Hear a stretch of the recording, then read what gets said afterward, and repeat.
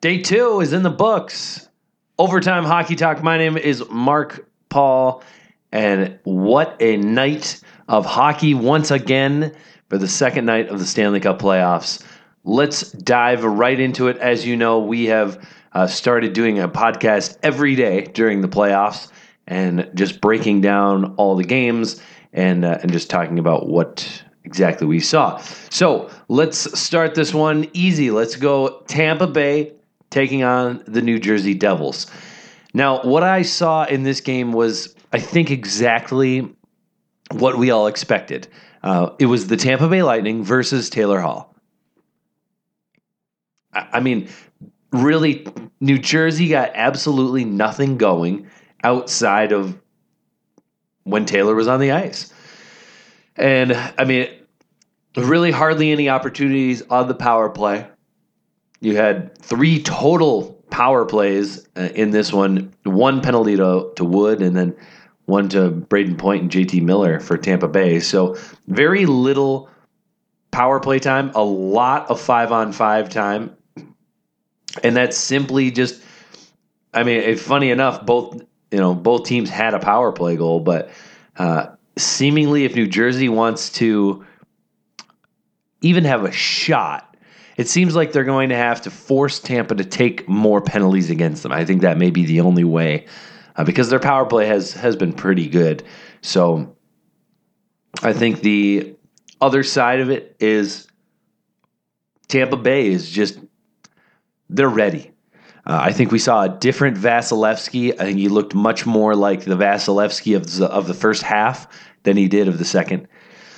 So I think that, all the talk about Tampa Bay, they peaked and all that. It's just wrong.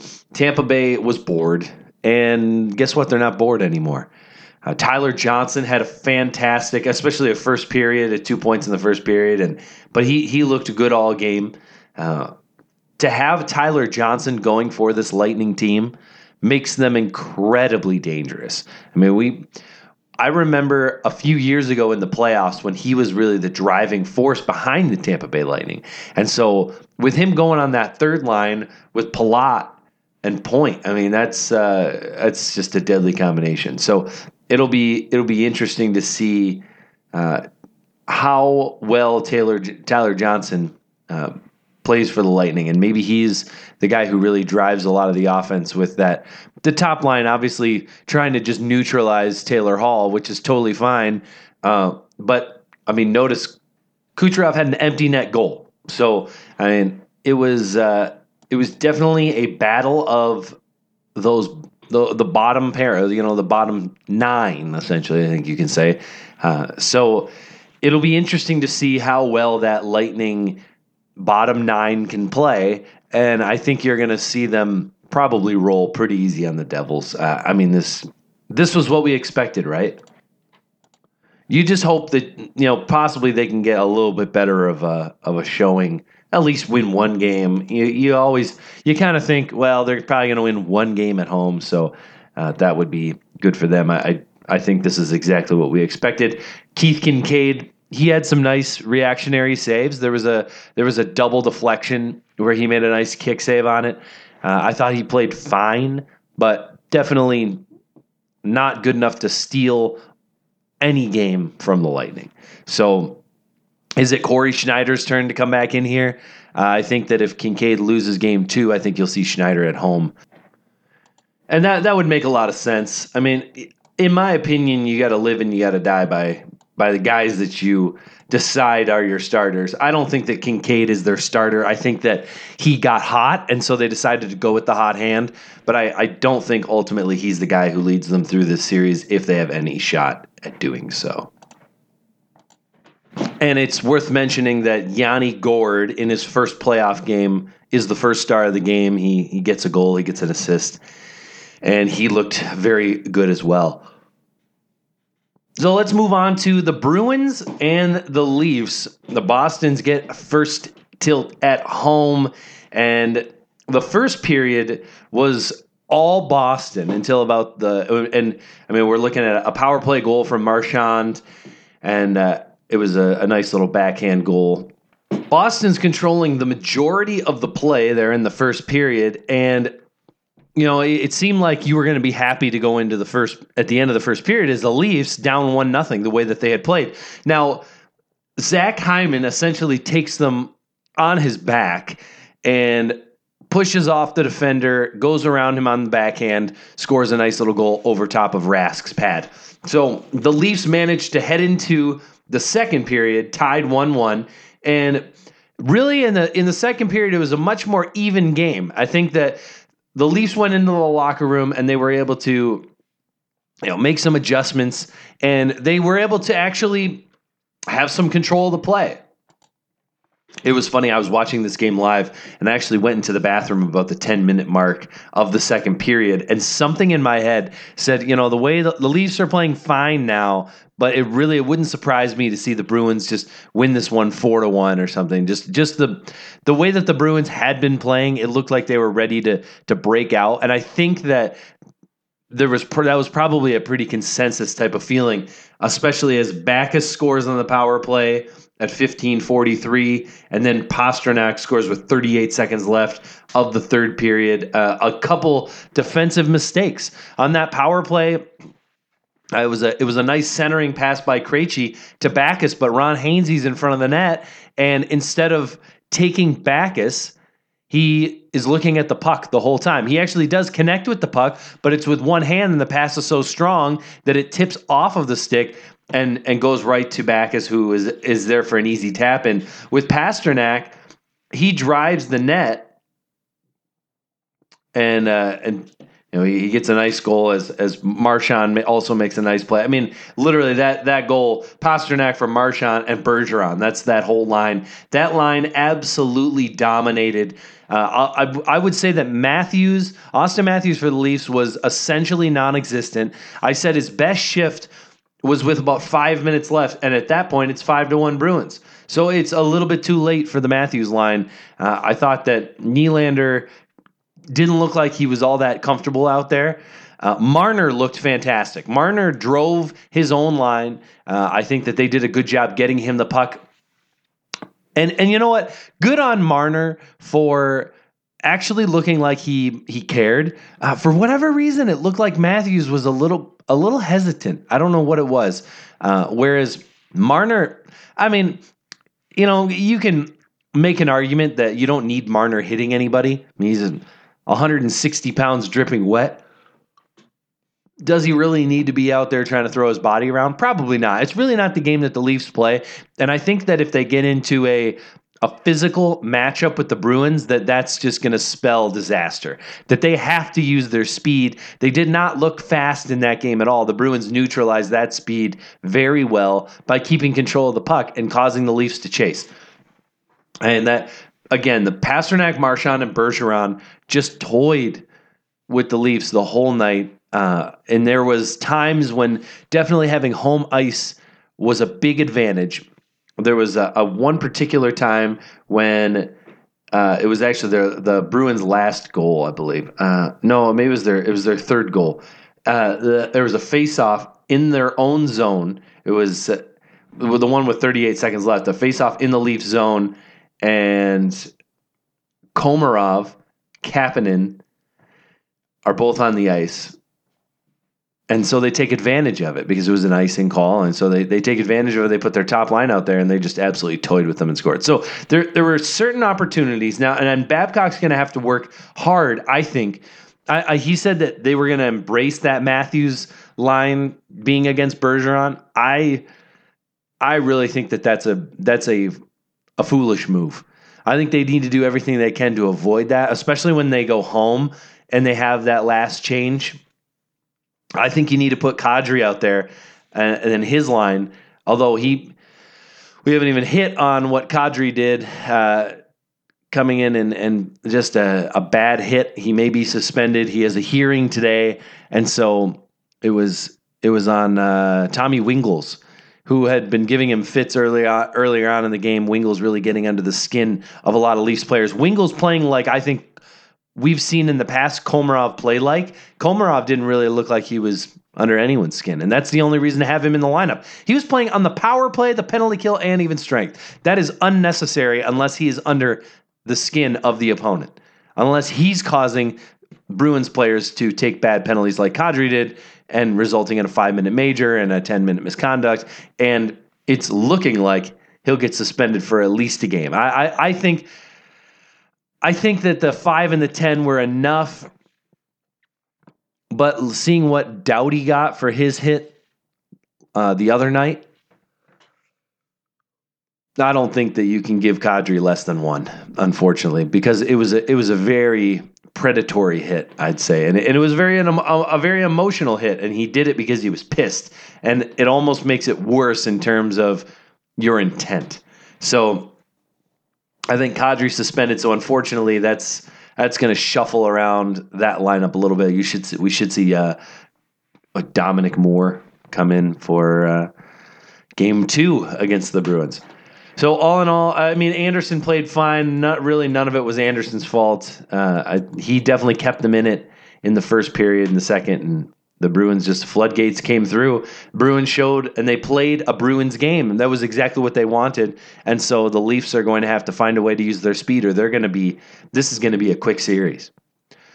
Okay, let's move on to maybe the best game of the night, the Washington Capitals and the Columbus Blue Jackets, and it got going on a power play early on.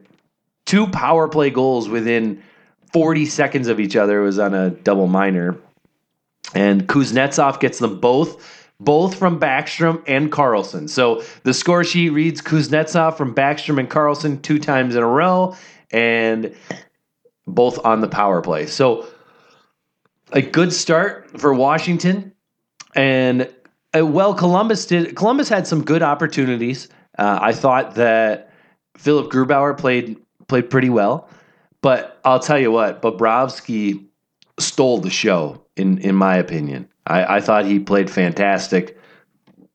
There was some big time opportunities that Washington had, and he was very poised, very focused.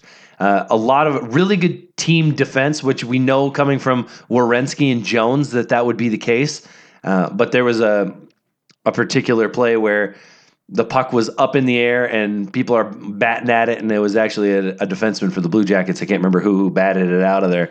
So a lot of very good awareness around the net for the Columbus Blue Jackets. But the Blue Jackets managed to get back on the board with a Wenberg goal, and then Thomas Vanek coming in with a big goal to tie the game at 2. So actually, he is he had an assist on the first goal. So Vanek with 2 points in this game.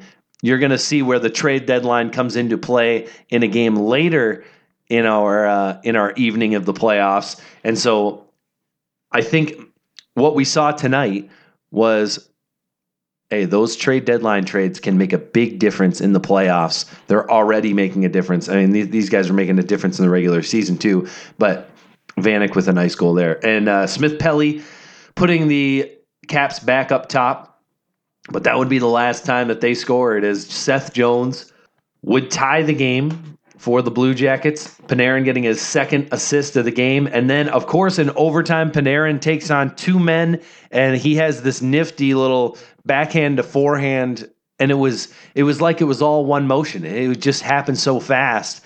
Puts it in the top corner. Kincaid not ready for it. Should have been out a little further, in my opinion, to play that puck. But Panarin with his 3rd point of the game, and this team is running on Panarin. Really, this team is Seth Jones and Werenski, and then it's Panarin to create a lot of that offense. So I think we saw exactly what the Blue Jackets wanted. Obviously they don't want to get down 2-0. I think that was their biggest mistake, was they gave Washington 6 opportunities on the power play. And that was 11 minutes worth of power play time off of 2 goals. Whereas, the Caps gave them 2 opportunities. They managed to score, or 4. They managed to score on 2 of them.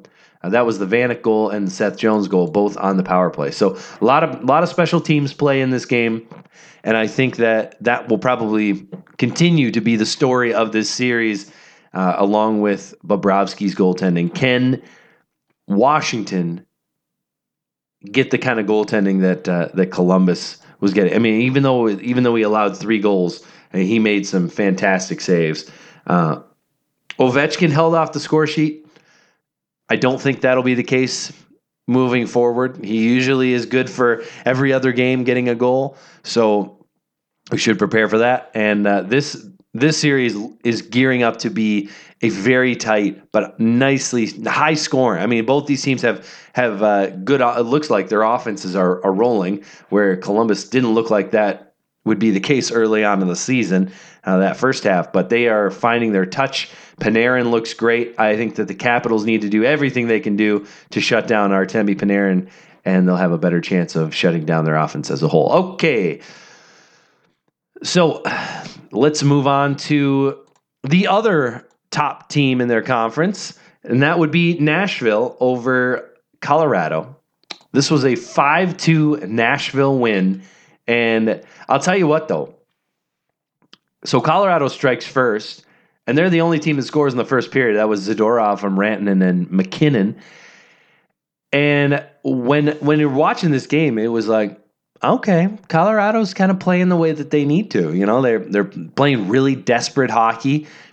They were taking some chances, and that was great.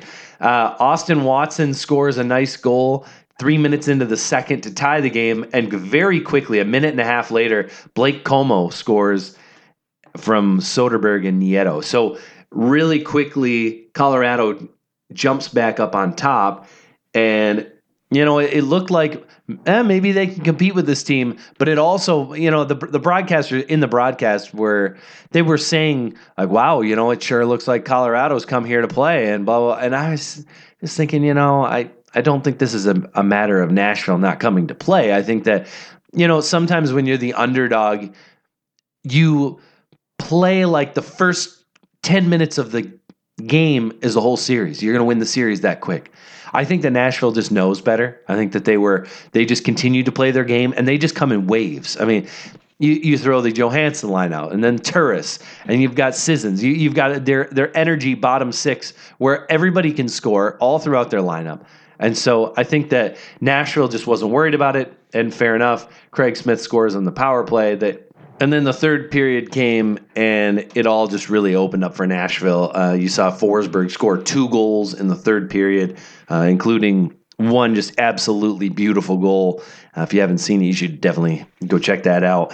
When we were watching this game, it really did just have that feeling of, okay, when is Nashville going to break through? Because it didn't look like Colorado. I mean, Colorado just does not have the depth to go head-to-head with Nashville. And it's fair. I think that Colorado showed that they were going to be competitive. They played well. It's fun. I mean, a 5-2 game, not much different from a 5-1 game that the Leafs had with the Bruins, but the Bruins looked like they were in control pretty much the whole game.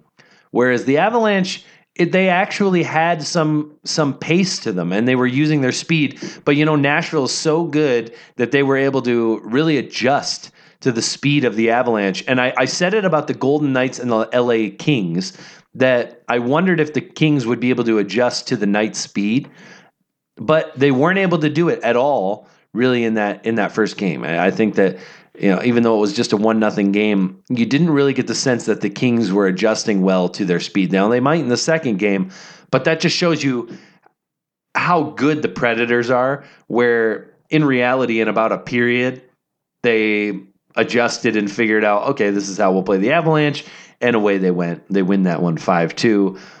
Bernier, not particularly strong in net. He made a couple of decent saves, but also made a couple mistakes, and so I think that, and did they miss Varlamov. But the crowd heavy on Jonathan Bernier. Of course, they're chanting his name and giving the "you suck" chants and all that, and so Bernier will get a heavy dose of that in Nashville. Pekka Rinne made some great save when it was 1-0 in that first period. He made some great saves.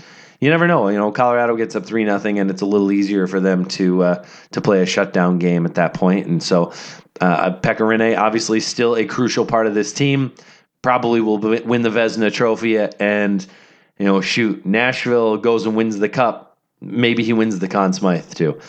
that remains to be seen. Nevertheless, let's move on to our final game of the night, where I said that trade deadline acquisitions would play a role later on in the evening, and they did indeed in this game between the Anaheim Ducks and the San Jose Sharks. A first period scoreless. The second period would be where every single goal comes from. There was a lot of power plays in the first period.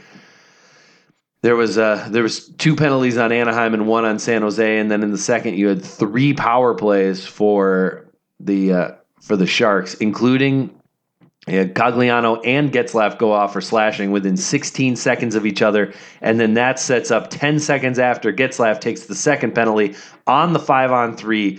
Evander Kane wide open in the middle of the ice from Pavelski and Hertl, and so Evander Kane gets his first playoff goal of his career. I believe that's his first playoff goal of his career. I don't know. I don't think he's been in the playoffs since then. And so, either way, he gets his first playoff goal as a San Jose Shark, and that's from Pavelski and Hertl. And then just 6.5 minutes later, he strikes once again from Pavelski and Dillon on that was even strength that time, and that puts the Sharks up 2-0. And then Brent Burns, about a minute and a half later, scores a goal from the point. Of course, it's patented. Brent Burns doesn't wind up and take a huge slap shot. Brent Burns is just sending a nice little snapper in from the blue line that John Gibson just doesn't see. Goes right over top of his pad, and it's kind of one of those dropping shots where it's just kind of dipping on you, and it finds its way into the back of the net. So a 3-0 Sharks win, and what I gathered from this game is that this series will probably be quite different than all the other series in the sense that it is going to be much slower. It felt like at times that this game dragged a little bit. There was a lot of neutral zone play. Definitely not a whole lot of offense coming from Anaheim, just 25 shots on goal, and a lot of those were desperation shots towards the end. I mean, they took 7 penalties. One of them happened to come at 20 minutes, where there was matching penalties for San Jose and Anaheim. But nevertheless, giving up 6 power plays and 10 minutes and 16 seconds of power play time. And the only reason why that wasn't more is because San Jose scored on it. So, and some of that was 5-on-3. It's just way too much. Even if you're not so worried because Joe Thornton isn't there anymore, I'll tell you what, Pavelski looked fine on that power play for San Jose. And even though, they were 1 for 6 on the power play and only scored at the 5-on-3, I mean, it's still, that's all that time where you're probably not scoring a goal. Anaheim didn't look like they were scoring a shorty. So I just think that they gave them way too many opportunities there, and it just really didn't look like they had any offensive spark. Getzlaf is going to have to be the Getzlaf that we remember from last year in the playoffs, which he maybe just hadn't gotten his jump going. And that may be he was flying at the end of the regular season. I think he almost had a point per game there at the end. And I don't know, they just need to play Ducks hockey. They need to be able to get the puck in and cycle the puck. And they just weren't able to do that. The Sharks were shutting it right down. So I think that you'll see a better game out of John Gibson, and Martin Jones with the shutout in his in playoff game 1. And so, it'll be I like watching these games because they're late and there's nothing else on. But if I'm honest, I fell asleep in this game. It wasn't the most thrilling game, but you never know. These series can ramp up in hatred and maybe some a little bit. Teams find their speed as we go on here. So it just seemed like this was going to be. I don't know. From the outset, it felt like it should have had a little more aggression towards each other. Like, we're watching that Jets Wild game where there's over 120 hits in that game.